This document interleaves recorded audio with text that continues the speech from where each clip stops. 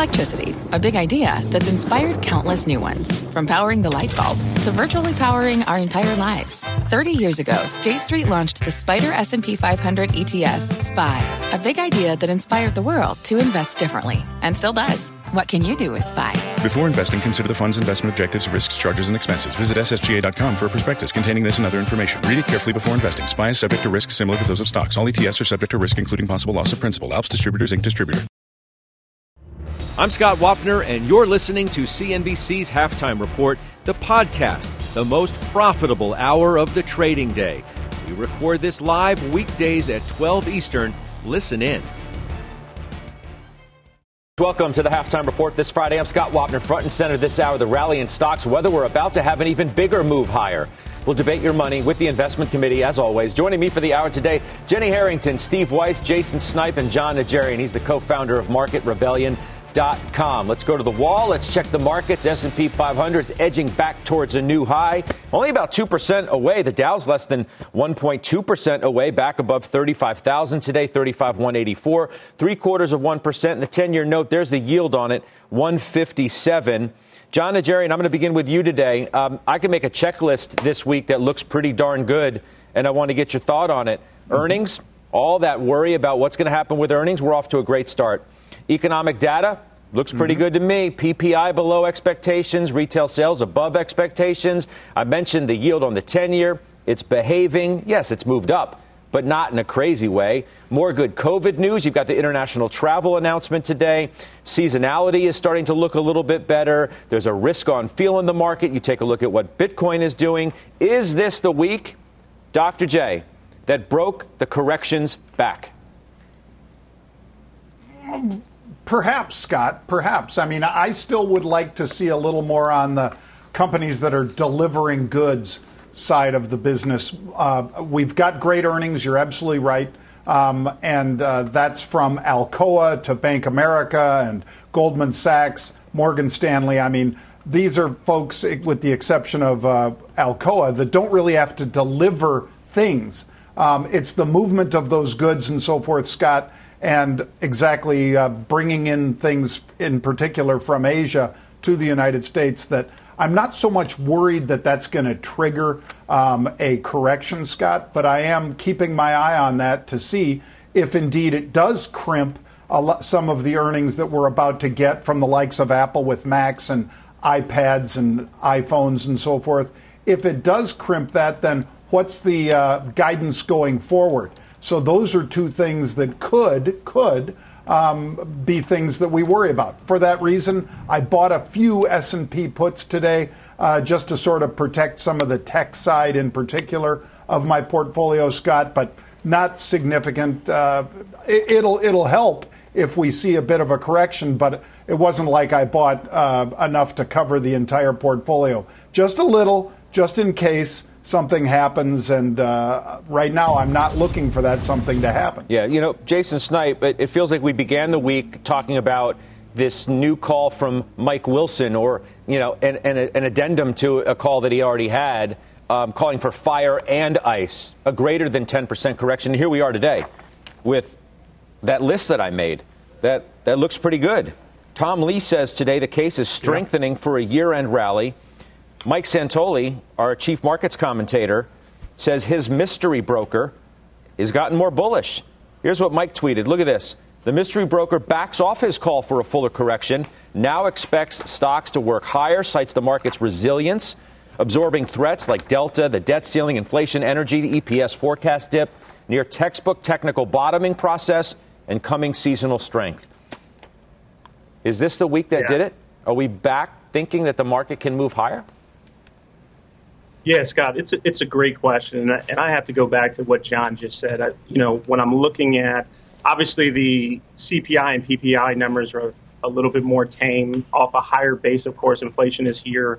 Unemployment numbers were tough from September, but claims data this week had a 2 handle on it, which is the first time we've seen that since March of 2020.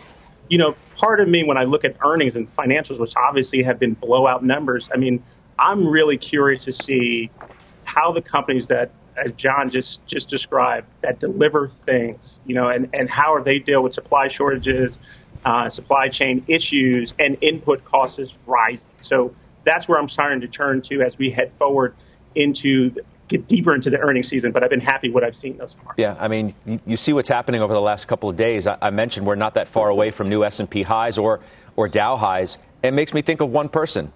And with all due respect to you, Steve, it's not you. It's Jim Lebenthal. It's Mr. All In. The guy who's been, look, Weiss's shot must be frozen. You see the look on his face?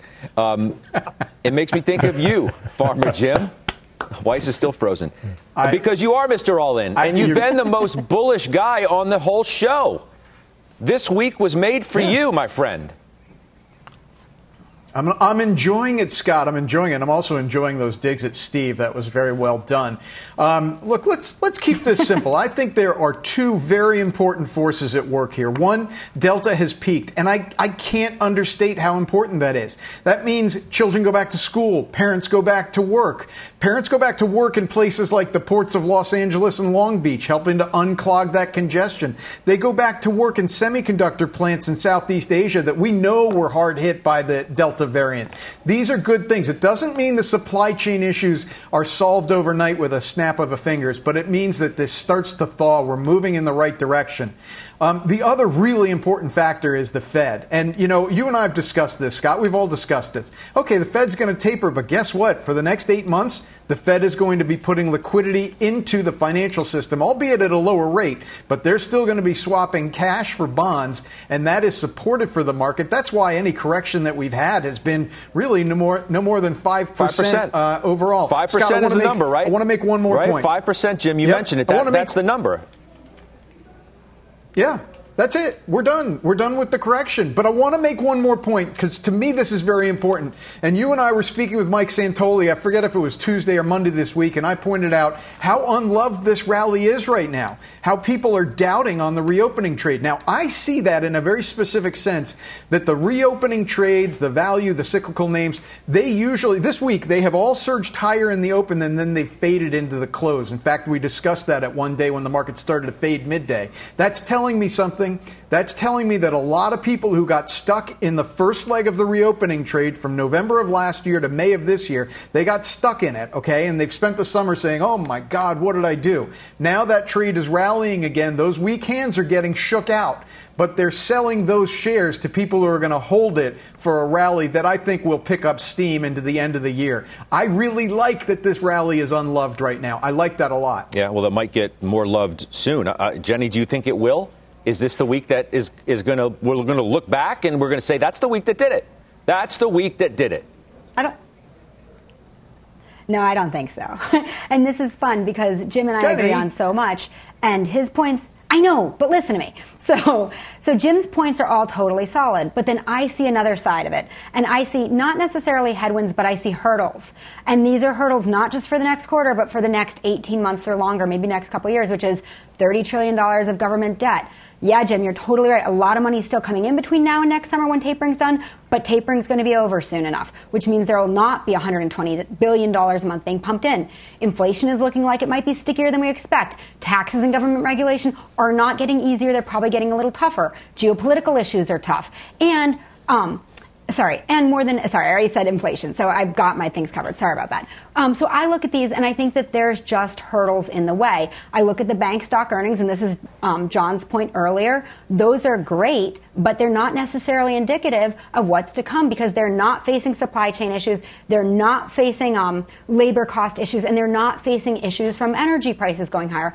I don't see a super rosy next quarter. Now, I'm also fully invested, right? But I think this is where it comes down to what's the magnitude of your bullishness. And this is really the question. Does this mean that we're going to be up 10%? If Jim's happy to, Jim, does that mean you think we're going to be up 10%? Or does it mean you think we're going to be up 2 or 3? And I think what we're going to need to do as a society, as investors over the next several months is start to temper our expectations. Okay. We need to understand that the last 10 years has delivered us a 16.5% annualized return.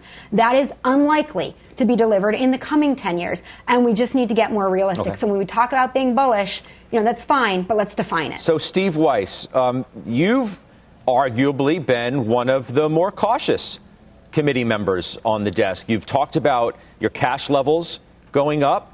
You've positioned yourself for maybe a larger pullback. Are you rethinking that after that checklist that I hope you at least heard? If your shot was frozen, I'm assuming you could at least hear the conversation. I certainly hope so. What do you think? Yep. I heard what the list. I heard what Flyer Jim said. And here's what I'd say. Look, I've been to the golf course with you, and when you get in the range, your game's completely different than when you tee off. This week was practice. This week was the warm-up. We tee off next week when you get the earnings that Jason referred to, that John referred to. And I just don't think it's going to be that smooth. Now, I have added cash in, not because I thought the market was going to go up, because some of the stocks that I own were severely dislocated relative to the fundamentals. So that includes FedEx. So we can keep talking about the market averages, and Jim keep crowing how he's all in and how the market's near the top. But Jim doesn't own the indices. He owns stocks. He owns stocks that have gotten crushed, some that have done very, very well. And that tells the story to me, where we are. I don't buy this garbage, much loved, overloved, underloved. Who cares? Okay? Those are people's opinions that are out there, strategists saying it's going up, except one or two. Here's what I know. I know that we're going to hear from companies, and they're going to talk about the supply chain. Which we know. The CEOs are smart. Which we know. They're going to give themselves some room. Which we know. Right. We know that, but that's been right. Well, do we know that anymore, Scott? Yeah, we know. The market's what are they going to tell us we don't know? Not because, how do you know the market knows that? The market knows it. What are they going to tell us we don't know? Scott, what did the banks tell you that you don't know? That Goldman's going to print a lot of money? That B of A is going to print a lot of money? That banking was great? That all the SPACs attitude? We heard all that. We knew all that. The stocks have gone up because the market discounts right away and then it discounts again. So while we know that about earnings, just wait to see how they handle it when the companies disappoint. Okay? We knew trucking was good. JB Hunt was up $10 today. Farmer Jim. So it's not what you know when you know it, it's what you don't know in the future. Farmer Jim. So Steve said something amazingly that was very on target, which is that I am an investor in stocks as opposed to the indices. And I think that this is illustrative here because we've talked about this rolling correction. Guys, that correction in the cyclical reopening, whatever you want to call it, value stock trade, it already happened in the summer, and this is the time you got to realize we're coming out of consolidation. You can look across the board. You can look at the strong bids to a financial like Goldman Sachs, an industrial like Northrop Grumman, an energy company like Marathon Petroleum, and believe me, this list goes on and on. Northrop all-time high. Northrop all-time high today. Just to throw that out, since you mentioned the name. But, I mean, and this list is incomplete. You can see the bid to what's been a battleground stock like a Wynn Resorts. You can see that bid. And, you know, what I notice about Steve, and he and I know each other very well, Steve is angry today. I don't know why Steve is angry. Is it because he's not as invested as he thinks he should be? Is it because he's listening to me and saying, wait a second, why aren't I in these stocks that are flying right now? Let me answer that. Farmer Jim has every reason. I'm not angry. Farmer Jim has every reason to crow a little bit today, Steve. You should be on the defensive today. Weiss? No, I'm not in defense, but let's put it in perspective. Farmer Jim was crowing before the correction happened. So we're getting back to where he was when it happened. So let's put the facts out there that are true facts, not alternate facts. That's the reality. Now, do I think the market trend up? Sure I do. However, if you take a look at my portfolio's got what you call beta, which means that it acts better than the market on up days generally and worse than the market on down days. Beta. So I've actually performed in line with the market as it's rallied. Moderna, beta. Mm-hmm. So that's how I'm playing it. And yeah, by the way, I've made money in the short side. And by the way, I've covered stocks when they're near the bottoms, like BABA, like PDD, like Billy. So I've been able to play both sides of the market. I just don't sit there with a target on my back saying, I'm always long all the time. And by the way, I can't trade stocks. I love when he gets fired up. I love when you get fired up. I mean, that's like the ethos. But he's damn right I'm fired up, Scott. I love it. You know what? Farmer Jim. Right. And you know why I'm fired up? Why? You know why I'm fired up, Scott? One more thing. The reason I'm fired up is because I didn't think Jim would be on the show today. Yeah. I thought it was just going to be us. You know, I was going to. I knew it. I knew that was why. I was going to goodbye Jim right now, but you know what, Jim? I'm going to keep you around. Jim, you spend the rest of the A block with us, Jim. If you can do it, I hope you can. I want to bring in one of our headliners today, Brian Belsky. He'd be BMO Chief Investment Strategist. He's with us once again. Hey, it's good to see you again. Welcome back. Thanks for having us. Hello from Canada. We're open for business. Yeah, it's nice to see a lot of people opening for business. All right, you heard the conversation. Is this the week that broke the corrections back? You must think or hope that it is, because you got 4,800 on the S&P. Listening to your family there back and forth, it kind of sounds like a Belsky family Christmas from years ago, arguing at the Christmas table. But no, listen, I would say yes, this is. And I'm not a technician, but my very first mentor on Wall Street was William O'Neill. And he taught us a really cool pattern called a cup with a handle. And I think the market over the last few weeks has made this cup with a handle type pattern, which is very, very bullish. And as you know, and I've been called Pollyanna and all this kind of stuff, but it's always better to be better coming out of a negative side of things than bitter. And we can be better and we can be positive because the macro environment actually is better than everybody thought. Earnings are better than everybody thought. Here's some facts. If you take a look at what S&P earnings were supposed to be in the third quarter as of June, it was up 23%. They went up 25% by the end of September. Now we're coming in at 27%. Earnings are going higher, not even talking about financials. I mean, come on. You know that I've been on this program saying, you asked me once on one hit saying, Belsky, if you're going to buy one thing, what are you going to buy? Financials.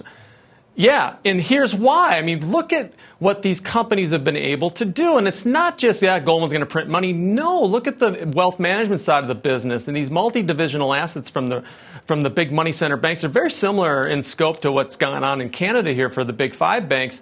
But that's why you want to own these companies, because of scale. And the numbers are unbelievable. With respect to this notion that earnings are slowing, analysts have been, and companies have been sandbagging the numbers for 10 years. It's under promise, over deliver. And it's never been more prominent than the last 2 years. And I think this trend's going to continue. So, by the way, it's not just this first week. I think earnings are going to be better for the next 3 weeks. And as we transition as a market to a more earnings-driven market, we think that's very positive. Lastly, this whole notion of calling indices versus stocks, we've said for the last 6 to 8 quarters that the market is a market of stocks. This is a stock-picking market. Correlations have fallen apart with respect to intersector correlations, meaning you want to buy stocks, and it's never been more apparent than the last 6 months, especially with this tug-of-war with respect to growth versus value. So, yes, we're an investor. Yes, we're bullish. Yes to 4,800. And I think the market is going to surprise people like they've never seen. Yes, Jenny, you're too cautious. That's what Belsky's also saying. He just doesn't want to call you out directly. I know, but you know what, Brian, when we were on last time, a month ago, he called me a rain cloud. And I got to say, and you guys know I hate arbitrary time period choices, but this is about a month on the nose. Market's down 0.5% over last month. And by the way, Jim, you were super sunshine and roses that day, too. Yeah, but it sounds to me, though, Jenny, that you're still expecting like a storm. You go, Jenny. Right? It sounds like you're still expecting some kind of storm where Belsky says, put your sunglasses on. The sun's out and it's going to get brighter. But let's be really clear. I am not expecting a storm. I just think it's going to be hard. And I think what's interesting is we could have a kind of flat market, and there could be huge winners and huge losers under the surface. I think there's a lot of churn and boil under the surface of the market. I am not expecting a storm. And I think that's where that $120 billion a month that's still flowing in is going to support us. We also have a government that's pretty convinced that they need to keep the market up to win re-elections. So there's a lot of focus out there to keep the market going. And I think that'll continue. I don't expect a storm. I just don't expect sunshine and roses. I think it's going to be hard to make money. I almost feel like Weiss Belsky was sort of incrementally trying to take you down, too, with some of the points that you made. You have a rebuttal for Brian Belsky? I'm trying to figure out what he said. I mean, what he says, the market's going to be up. Well, he said it's not just this week. The end of the year. He said you made the case, if I recall correctly, that don't take earnings for this week, that the heavy lift starts to begin next week. So this week, whatever, the real work starts now. Belsky's basically saying, no, the earnings are going to be good for the next many weeks. I don't want to misrepresent anybody's point, but I think I accurately got this. That's where we disagree. In terms of the market overall, I don't think that's going to be the case in the industrial sector. Now, there are some stocks that I own, and I own them because I think earnings are going to be pretty good. The ones where I think there are going to be issues, I shave those back, like Skyworks and the Qorvo. But XPO, GXO, Moderna, all those, they're going to blow it out. So it is stocks like, so we agree in that. Where I think Brian's wrong is that earnings are slowing down. S&P forecasters show earnings up 9% next year versus whatever they were, 40% this year. That's definitionally slowing down. Are the analysts going to be wrong by a factor of 4? Costin, who's got at GS, who's great in this, is only looking for earnings up 2%. Then when you go through the sectors, you see financials that Brian was talking about actually going to have down earnings next year. And that's true of the estimates through the entire street. So you got to be very careful. And to say the market's going to go up, that's a pretty rote statement. Markets always go up. They go up 90% of the time. So I'm not looking for a major bear market or a major sell-off. I understand that, but he's just suggesting... looking to check the beta I have. I understand, but he's suggesting that we're going to hit 4,800 on the S&P by the end of the year. I mean, just because markets go up 90% of the time over one's lifetime doesn't necessarily mean that they're, just saying it's going to go to 4,800 is some sort of, no duh kind of a statement. Scott.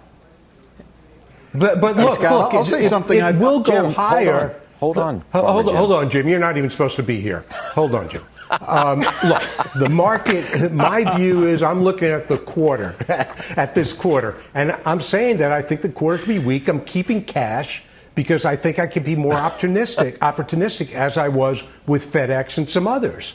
So that's why I have cash, because I think that some of the names that I had are going to have bad quarters. Belsky. So why not try to manage the portfolio? Belsky. Wapner. No, I mean, he said he thinks you're wrong. He said he thinks you're wrong. Well, isn't that kind of obvious? Well, first off, no, thank you. First off, I feel like I should have a bro hug with Farmer Jim because he had me at hello. Jenny, congratulations on your 50 basis point call there. That's a rounding error. So thank you so much. Especially when you sit across. Whoa. Well, when you sit across from a client a month ago and you say, I think you should take money off the table and you lost 50 basis points, when you tell a client in private client land to sell, they're not coming back. I mean, that's the reality of what I've seen in my 31 years doing this. With respect to Steve, he mentioned industrials, but then he didn't mention any industrial stocks except for FedEx. If you look at industrials, you buy industrials because of operating performance and cash flow, which look amazing. Hold on, it looks amazing. But here's the key in industrials: if you do the work and strip out what's happening in industrials, it's the conglomerates that have been crushed because of what's happened globally and because of what's happened in China. That's going to continue. You want to be domestically focused. The truckers, the rails, the waste management companies, Northrop, Lockheed, GD. These are names that we've owned forever, and we think that they're going to continue to go up. You want to become more domestically focused. Again, this is about fundamental analysis, bottom-up stock picking, and not just calling out a sector. You have to do the work and call out individual names. With respect to financials and then the low numbers next year. Where do I want to be? Hold on, Weiss. Let me jump in because I want to steer it forward before we have to go. Okay. Sorry. Where do I want to be in terms of technology? Because it's obviously been a spot of consternation. It's the chip stocks, some of the high-flying, high-valuation stocks, although Kathy Wood's ARK Innovation Fund is up more than 4.5% week to date. That's the first positive week in 4, so it's been a nice bounce there. I looked earlier today, and Apple last time I checked was like $13 away from its a high. It's at 143 and change. It's flat right now, but the 52-week high is 157. Belsky, where do I want to be in terms of tech? And then Jason Snipe, I need you in after Belsky answers that. Well, I think there's the 4 parts of tech are the secular growers, the structural growers, the value plays, and then the hyper growers like the ARK Fund. I think those are going to be the ones that are going to be the hardest ones to hold, Scott. As we do sift higher in interest rates, there's no doubt about it. Technology overall, we just put a note out last night that 5 out of the last 7 interest rate cycles, when interest rates have gone up, tech has outperformed. So I think it's a misnomer that tech can't do well. But we would equal weight across the board from whether or not Apple and secular structural growth like NVIDIA and more value type growth in terms of like Cisco and Texas Instruments. So we love the technology sector. It's our favorite sector over the next 3 to 5 years, and we actually think it's more deflationary than inflationary. Did I, you see the retail report today, Jason Snipen, say, okay, we've talked about the financials, we've just talked about technology, maybe we need to talk about retail. I mean, you bought more Target, right? Or you bought Target. Was this a new position or an addition? It's a new position. So, we've been a long time holder of Walmart. And Target, obviously, this has been a great execution story. They're up 30% plus, this year. And for us, I mean, they pulled back a little over 10% earlier this week. I know we're heading into the fourth quarter and supply chain shortages, which we've talked about ad nauseum. But I do think from an execution perspective, Target is a name I'm going to bet on going forward. So we decided to get a position in the name. Farmer Jim, leave me with a thought before I have to say goodbye and send you back to the farm for the rest of the day. Looking forward to the weekend on the farm, but no, hang on, Stevie. You're too bitter and angry today. You pipe down, okay? This is a happy show for happy people. I'm happy, man. Let me summarize this. Do it. Think about, all of us are investors. We're thinking about the next piece of news. Next piece of news could be bad. It could be there's a new variant of the COVID, but what do you think the probabilities are that the next piece of news is that the number of ships outside of L.A. and Long Beach is going down? What do you think is going to happen when the market says, hey, wait a second, Ford is getting more semiconductor chips? What do you think the market's going to do if Congress passes an infrastructure bill by October 31st? Now, I know these are all ifs, and there are some negative ifs out there as well. But I'm telling you, I see there's a high likelihood that you're getting good news over the next coming weeks, and we rally hard into the year end. Good to see you. Have a good weekend. Doc, give me 30 seconds on top of what Farmer Jim just said, because I know, you didn't make too much of the S&P puts you bought, but you still bought them. Yeah, I bought them, Scott, because, quite frankly, as you know, I've been buying energy like crazy. I've been buying uranium, I've been buying coal, I've been buying oil and adding to and rolling up. I view that area as a problem going forward. Unlike Kalanovic, if we do indeed see oil prices over 100 per barrel, Scott, I think that's going to be a big negative. I think it draws the consumer back rather than letting them enjoy what they should be enjoying right now. All right. Appreciate that. Brian Belsky, you have a good weekend. We'll see you soon. Always appreciate you being on the program. That's Brian Belsky joining us today. Thanks Straight so ahead, much. got an upgrade for high-flying Moderna. You know who owns it. We'll debate it next. And next week marks the 10th anniversary of Halftime on CNBC. We have an all-star lineup, some of the biggest names in investing to talk markets, their best ideas. It all starts Monday with Carl Icahn and Jim Chanos. That is just part of the list. David Einhorn, Jeffrey Gundlach, Nelson Peltz, David Tepper, Jim Reynolds, so many more. We're back after this.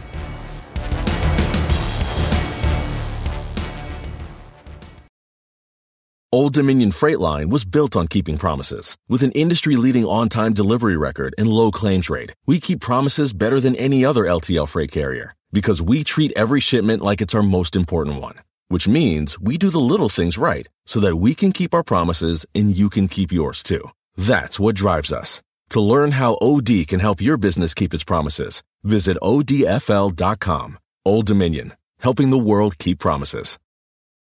B2B selling is tougher than ever, and we feel your pain. If you're struggling to close deals, consider giving LinkedIn Sales Navigator a shot. This sales intelligence platform helps professionals like you engage high-value customers, drive higher revenue, and increase sales performance. Sales Navigator also guides you in targeting the right buyers, highlights key signals such as job changes or which accounts you should prioritize, and uncovers hidden hot prospects so you can find those buyers that are most likely to convert. Fueled by LinkedIn's 1 billion member platform, Sales Navigator gives you the most up-to-date first-party data, enabling you to unlock conversations with the people that matter. Right now, you can try LinkedIn Sales Navigator and get a 60-day free trial at linkedin.com/halftime report. That is linkedin.com/halftime report for a 60-day free trial. Let LinkedIn Sales Navigator help you sell like a superstar today. Just go to linkedin.com/halftime report and get started.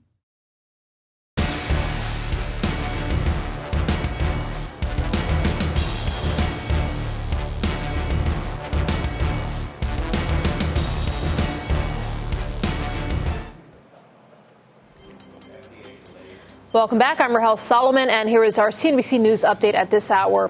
Nicholas Cruz, the accused gunman in the Parkland, Florida school shooting, will plead guilty to murder in the deaths of 17 students and staff members. That's according to his attorneys. The move means that Cruz will bypass trial and go to a penalty phase. Prosecutors say despite the pleas, they will still seek a death sentence. And on the news tonight, Cruz pleads guilty without a deal. How he still might avoid the death penalty tonight at 7 Eastern. A Marine Corps officer who criticized the U.S. withdrawal from Afghanistan has been sentenced. Lieutenant Colonel Stuart Scheller Jr. has been ordered to forfeit $5,000 in pay and will receive a letter of reprimand. And this is different. In Australia, a brazen robber is accused of using a front-end loader to smash his way into that motorcycle dealership and then steal 2 bikes. He didn't get far, though, because police followed him on a low-speed chase through suburban streets and then railroad tracks. He was then arrested on foot after the front loader slipped down an embankment. Scott, I don't know how fast those things go, but he certainly made quite an effort to get away. Not fast enough. Rahel, thank you. Yeah. And take a look at shares of Moderna. We want to show you an intraday chart here because there is news, according to Dow Jones, that the FDA has delayed Moderna's vaccine for adolescents. That's an interesting development there. Also see here that that delay, the decision on it, could take weeks, is what the report does say. And you can see the move in the stock on an intraday basis. Weiss, you know, I was going to go to you on Moderna today regardless because of an upgrade to overweight at Piper Sandler and the $445 target. So you had some good news in the middle part of the week regarding Moderna, but this is a no doubt negative. Well, yeah, and I haven't seen the report. I listened to all, 8 or 9 hours pretty much of the FDA hearings, FDA panel discussions yesterday in Moderna, and it was all extremely favorable. Look, there have been, as we saw in Europe about a week and a half ago, that myocarditis, which is inflammation of the heart and the sac around it, there have been incidents of that. But they haven't released the data showing that, and in fact, when you look at the Kaiser data, which had 2.5 million people in it, that they showed 8 cases from Pfizer and 7 cases from Moderna, and they all healed. And out of the 1.5 million that weren't vaccinated, there were 75 cases of it. So I think there's really nothing there, that this is momentary and that it'll come back. It's clearly, we've seen all the data, including yesterday, that it's much more effective than the Pfizer vaccine, because it only dropped to 85%, from an efficacious standpoint, even with Delta, versus 45% from Pfizer.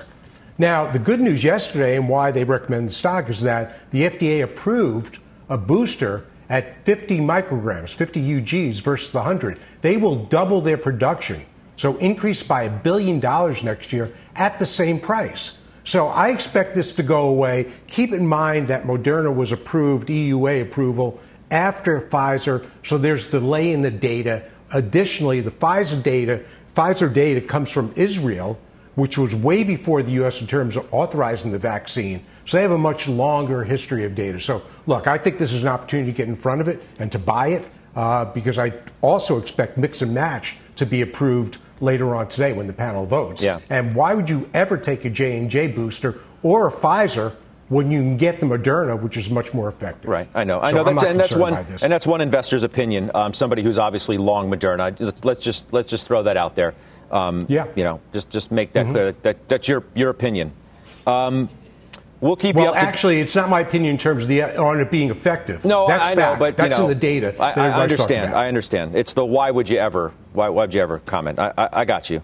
Right, that's true. No, that's true. Yeah. I agree. We'll have more on this if we do have more developments, certainly moving forward. Weiss, let me also, and by the way, I don't see much of a negative impact on the overall market. Maybe the Dow's lost 20 or so points over the last 90 seconds since we started talking about this story and this delay for the Moderna vaccine for adolescents as being reported by the Wall Street Journal. But again, if we do get more, we'll certainly bring it to you immediately. And there's the move in Moderna shares. Weiss, I do want to talk about a couple of other moves you've made if we move forward here. You bought back Jabil, and you have a new position in Atcor. ATKR is the ticker.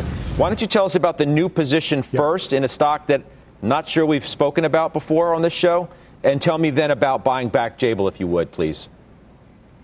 No, actually, Atkore was a position that I had, and I got out of the position, and I had concerns over pricing in plastics. Hey, Weiss, forgive me for doing this. Yeah. I've got Meg Terrell on the phone right now, who's called in to give us some more perspective on this story. Meg, what do you know? Well, Scott, Moderna's had its application in for 12 to 17-year-olds since, I believe, June. And it's been a really interesting time frame for that because Pfizer got its application in for that age group first. The FDA reviewed it. And then we started to see that very rare signal of the myocarditis risk for both vaccines. And so that perhaps has influenced the FDA not acting on clearing the Moderna vaccine down to age 12 as quickly as it might have. The other thing is, of course, that there is ample vaccine available for anybody who wants it down to age 12. So folks can go out and get the Pfizer vaccine right now. And so it kind of took a little bit of the pressure off the FDA to also clear Moderna's so quickly. That being said, once this signal emerged, the FDA is going to be very careful about clearing any additional vaccines until they really understand the risk profile there. That will play into how they look at vaccines for younger age groups for both Pfizer and Moderna as well. And of course, this risk is in the label for these vaccines. It is very low, but it's higher for younger men under age 30. And so it's something the FDA has been paying really close attention to. It doesn't necessarily surprise me to see these headlines because that was probably playing into this the entire time.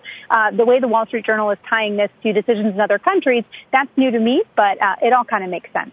Yeah, in terms of a time frame, the early reports that we were getting said that this could take weeks, is how it was being characterized. Can you shed any light on when something like this happens and there's a further review by the FDA, what kind of time frame we should or could be thinking about without knowing specifically, obviously? Well, I guess the question is, what was the time frame already? Because this application has been in front of the FDA for months now. This is just for 12 to 17-year-olds, from my understanding from this reporting. And so, it could potentially take weeks, but the FDA has a lot on its plate when it comes to the Moderna vaccine and vaccines in general right now. They've got Moderna's full approval application waiting for them. They've got to review Pfizer's application for kids 5 to 11. That's coming up in just 2 weeks. So they've got a lot going on, and this just might not have been a top priority. And you add into it a potential additional risk for kids when there's not an urgent need because you already have another vaccine out there. It doesn't spell, a lot of hustling on this particular issue. We appreciate you helping us out, Meg. That's Meg Terrell with the additional reporting on that story of the delay in the Moderna vaccine for adolescents, as first reported by the Wall Street Journal. Steve Weiss, back to you, and forgive me for interrupting you, but I wanted to get to Meg to give us more perspective on this breaking story. Atkore, tell us about that first, please. So Atkore, they've just been a stellar performer. The stock got up to almost to 100, and when it fell back to roughly 86 or so, that's when I re-entered the position, which is roughly where I sold it. I may have sold it at a point or two lower. But they're managing the cost supply chain very well. It's a small company. They're doing a great job. So it's a cheap stock at about 10, 11 times earnings. So that's why I bought it. And Jabil? So Jabil, when they reported the quarter, it was disappointing. Unquestionably, it was disappointing. And I was able to sell the stock before it started to collapse. Then the stock traded down like $5. And I said, you know what? This is overstating the risk in it. It was a new position, so I didn't have the full position just yet. Not that it was a small size. It wasn't small. And I said, you know what? Down here, it seems overdone, so I'm going to buy it. And I bought it, and I've been adding to it. They're still going to talk about a $10 earnings number. The company's doing extremely well. They just managed its call. And what was stark about it is that they haven't missed over the last count the quarters. So that's why people got unsettled. I've looked at it as an opportunity. All right. I appreciate that. All right. Don't miss John's trades and unusual activity. He's going to have those after the break. Before we do go to break, take a check on the S&P sectors today. Led by discretionary, really good retail number. The financials, really strong earnings. And there's the industrials as well. We're back after this.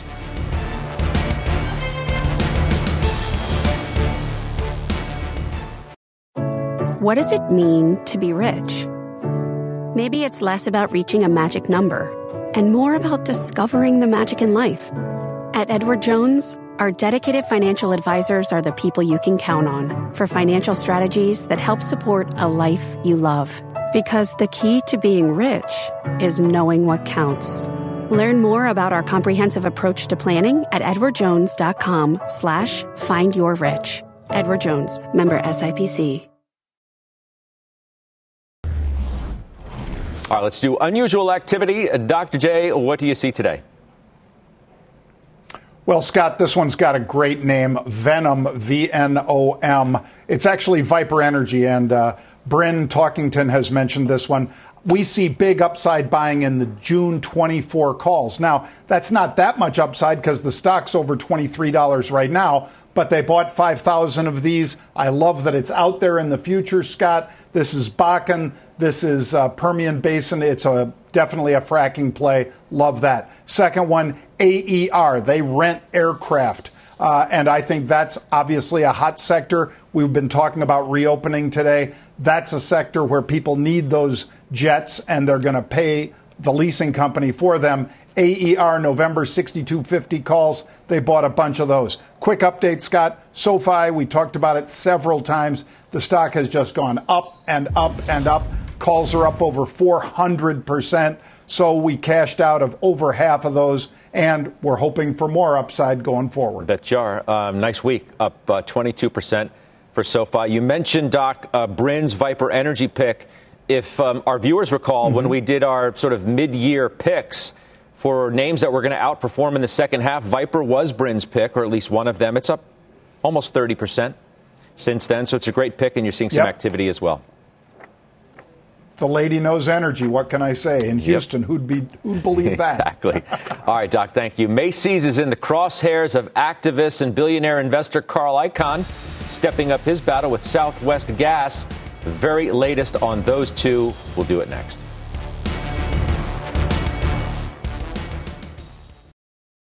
All right, welcome back. Macy's moving higher today on an activist move. The new developments in Carl Icahn's proxy fight with Southwest Gas. Leslie Picker following the money for us, as she always does, with both of these stories. Hey, Les. Hey, Scott, that's right. Activist investors really upping the ante in October. Jana Partners is pushing Macy's to spin off its e-commerce business. I've spoken with a person close to the situation who tells me the firm has a stake in Macy's, although it's unclear how big it is at this time. The activist sent a letter to the company on Wednesday, and I'm told Macy's has received inbound interest from outside suitors who would be interested in potentially acquiring that e-commerce division in the event of a spinoff. Macy's declined to comment, but its shares rose about 3% yesterday, and they're up pretty significantly again today. Southwest Gas shares also getting an activist boost, up 7% yesterday after Carl Icahn disclosed he's launching a full-on proxy contest to replace the entire board there. He's also initiating a tender for all common shares for $75 apiece. The move comes with caveats, though. Icahn is displeased by the company's recent announced acquisition of Questar Pipeline from Dominion Energy, something he calls in the letter a, quote, massively dilutive travesty. In defense, Southwest Gas triggered a poison pill on Monday. Icahn says that would need to go if he were to move forward with his tender offer. Scott, I am guessing you're going to be chatting about that a lot with Icahn himself next week. We absolutely will. Leslie Picker, thanks so much. As Leslie said, the billionaire investor Carl Icahn will be joining me for an exclusive interview on Monday. It is all part of Halftime's 10-year anniversary week. We have so many big and important investor guests lined up that you will hear from over the next week or so. Up next, we'll get you ready for all the big earnings next week as well, plus final trades, of course. Another reminder of the huge week we have ahead on Halftime as we celebrate our 10th anniversary on this program. That's just part of the lineup there. Icahn and Einhorn, Gerstner and Jim Reynolds, Jeffrey Gundlach, David Tepper, Nelson Peltz, Jim Chanos. So many more. Mario Gabelli, Michael Ovitz, Keith Meister, and on. We're looking very much forward to that. It is a big week of earnings as well. Netflix is one of the headliners reporting. Jason Snipe, you own it. You trimmed a little bit earlier in the year. Street's pretty bullish on it, though. Netflix, target goes to $705 at Piper Sandler. Target goes to $675 at Morgan Stanley. It's added to tactical outperform at Evercore ISI. Stock's like $15. That's it, away from a new high. You're right, Scott. I trimmed it earlier this year. I thought it was consolidating. Netflix, for me, has always been a content story, and now that reduction is back, I could see Netflix continuing to move higher. So I like it here. Dr. J, you have calls? Yeah, like Jason, I like it, Scott. 650 is my target for it for next week. It's 630 right now. I picked that target because that's where the most active spec is to the upside, Scott. So time will tell, but boy, these guys have been hitting it hard, just like your group that's going to join us next week. Yeah, and Jenny, Intel, we've given you grief over that. We've given you grief over it. The stock's down 3% over the last 3 months, trading at $54 right now. What's your outlook? What are your expectations here for this report? So the stock everyone loves to hate, right? Earnings expectations are supposed to be flat over last year. Meanwhile, for both the 2 quarters that Gelsinger's been in charge, he's delivered 20% plus upside. So I think he's going to use the call as another opportunity to build a base of confidence. And as that continues to happen, it should re-rate off of its 12 times multiple. Why don't you give me a final trade, if you wouldn't mind? Give it time. Okay, Disney. I don't know if you all saw this, but the U.S. just lifted some travel ban restrictions, and that's really positive as rich tourists return to be directly beneficial to Disney. Kramer thinks as well, the same thing as well. He was talking about Disney urging investors to buy it as well. Steve Weiss. XPO Logistics, J.B. Hunt reported earnings, and they were incredible. XPO, that's their business, freight brokerage and freight. I think will do quite well. Management's excellent. Okay. Jason Snipe. CRM, I like the momentum in the stock. I think it pushes 300 in the short run. And Dr. J.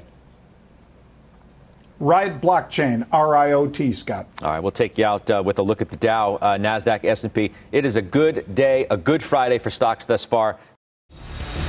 You've been listening to CNBC's Halftime Report, the podcast. You can always catch us live weekdays at 12 Eastern, only on CNBC. The spirit of performance defines Acura, and now it's electric. Introducing the all-electric ZDX, Acura's most powerful SUV yet. While what powers their cars may change, the energy that makes Acura never will. Crafted using the same formula that brought them electrified supercars and multiple IMSA championships, the ZDX has track-tested performance that packs an energy all its own. With a premium Bang & Olufsen sound system and up to 313-mile range on a single charge, and a Type S variant with an estimated 500 horsepower, the ZDX is everything they said electric could never be. It was built with the driver in mind, just like Acura's been doing since the beginning. We could talk all day, but the only way to experience this electric performance is to drive it yourself. Unlock the energy and order yours at Acura.com.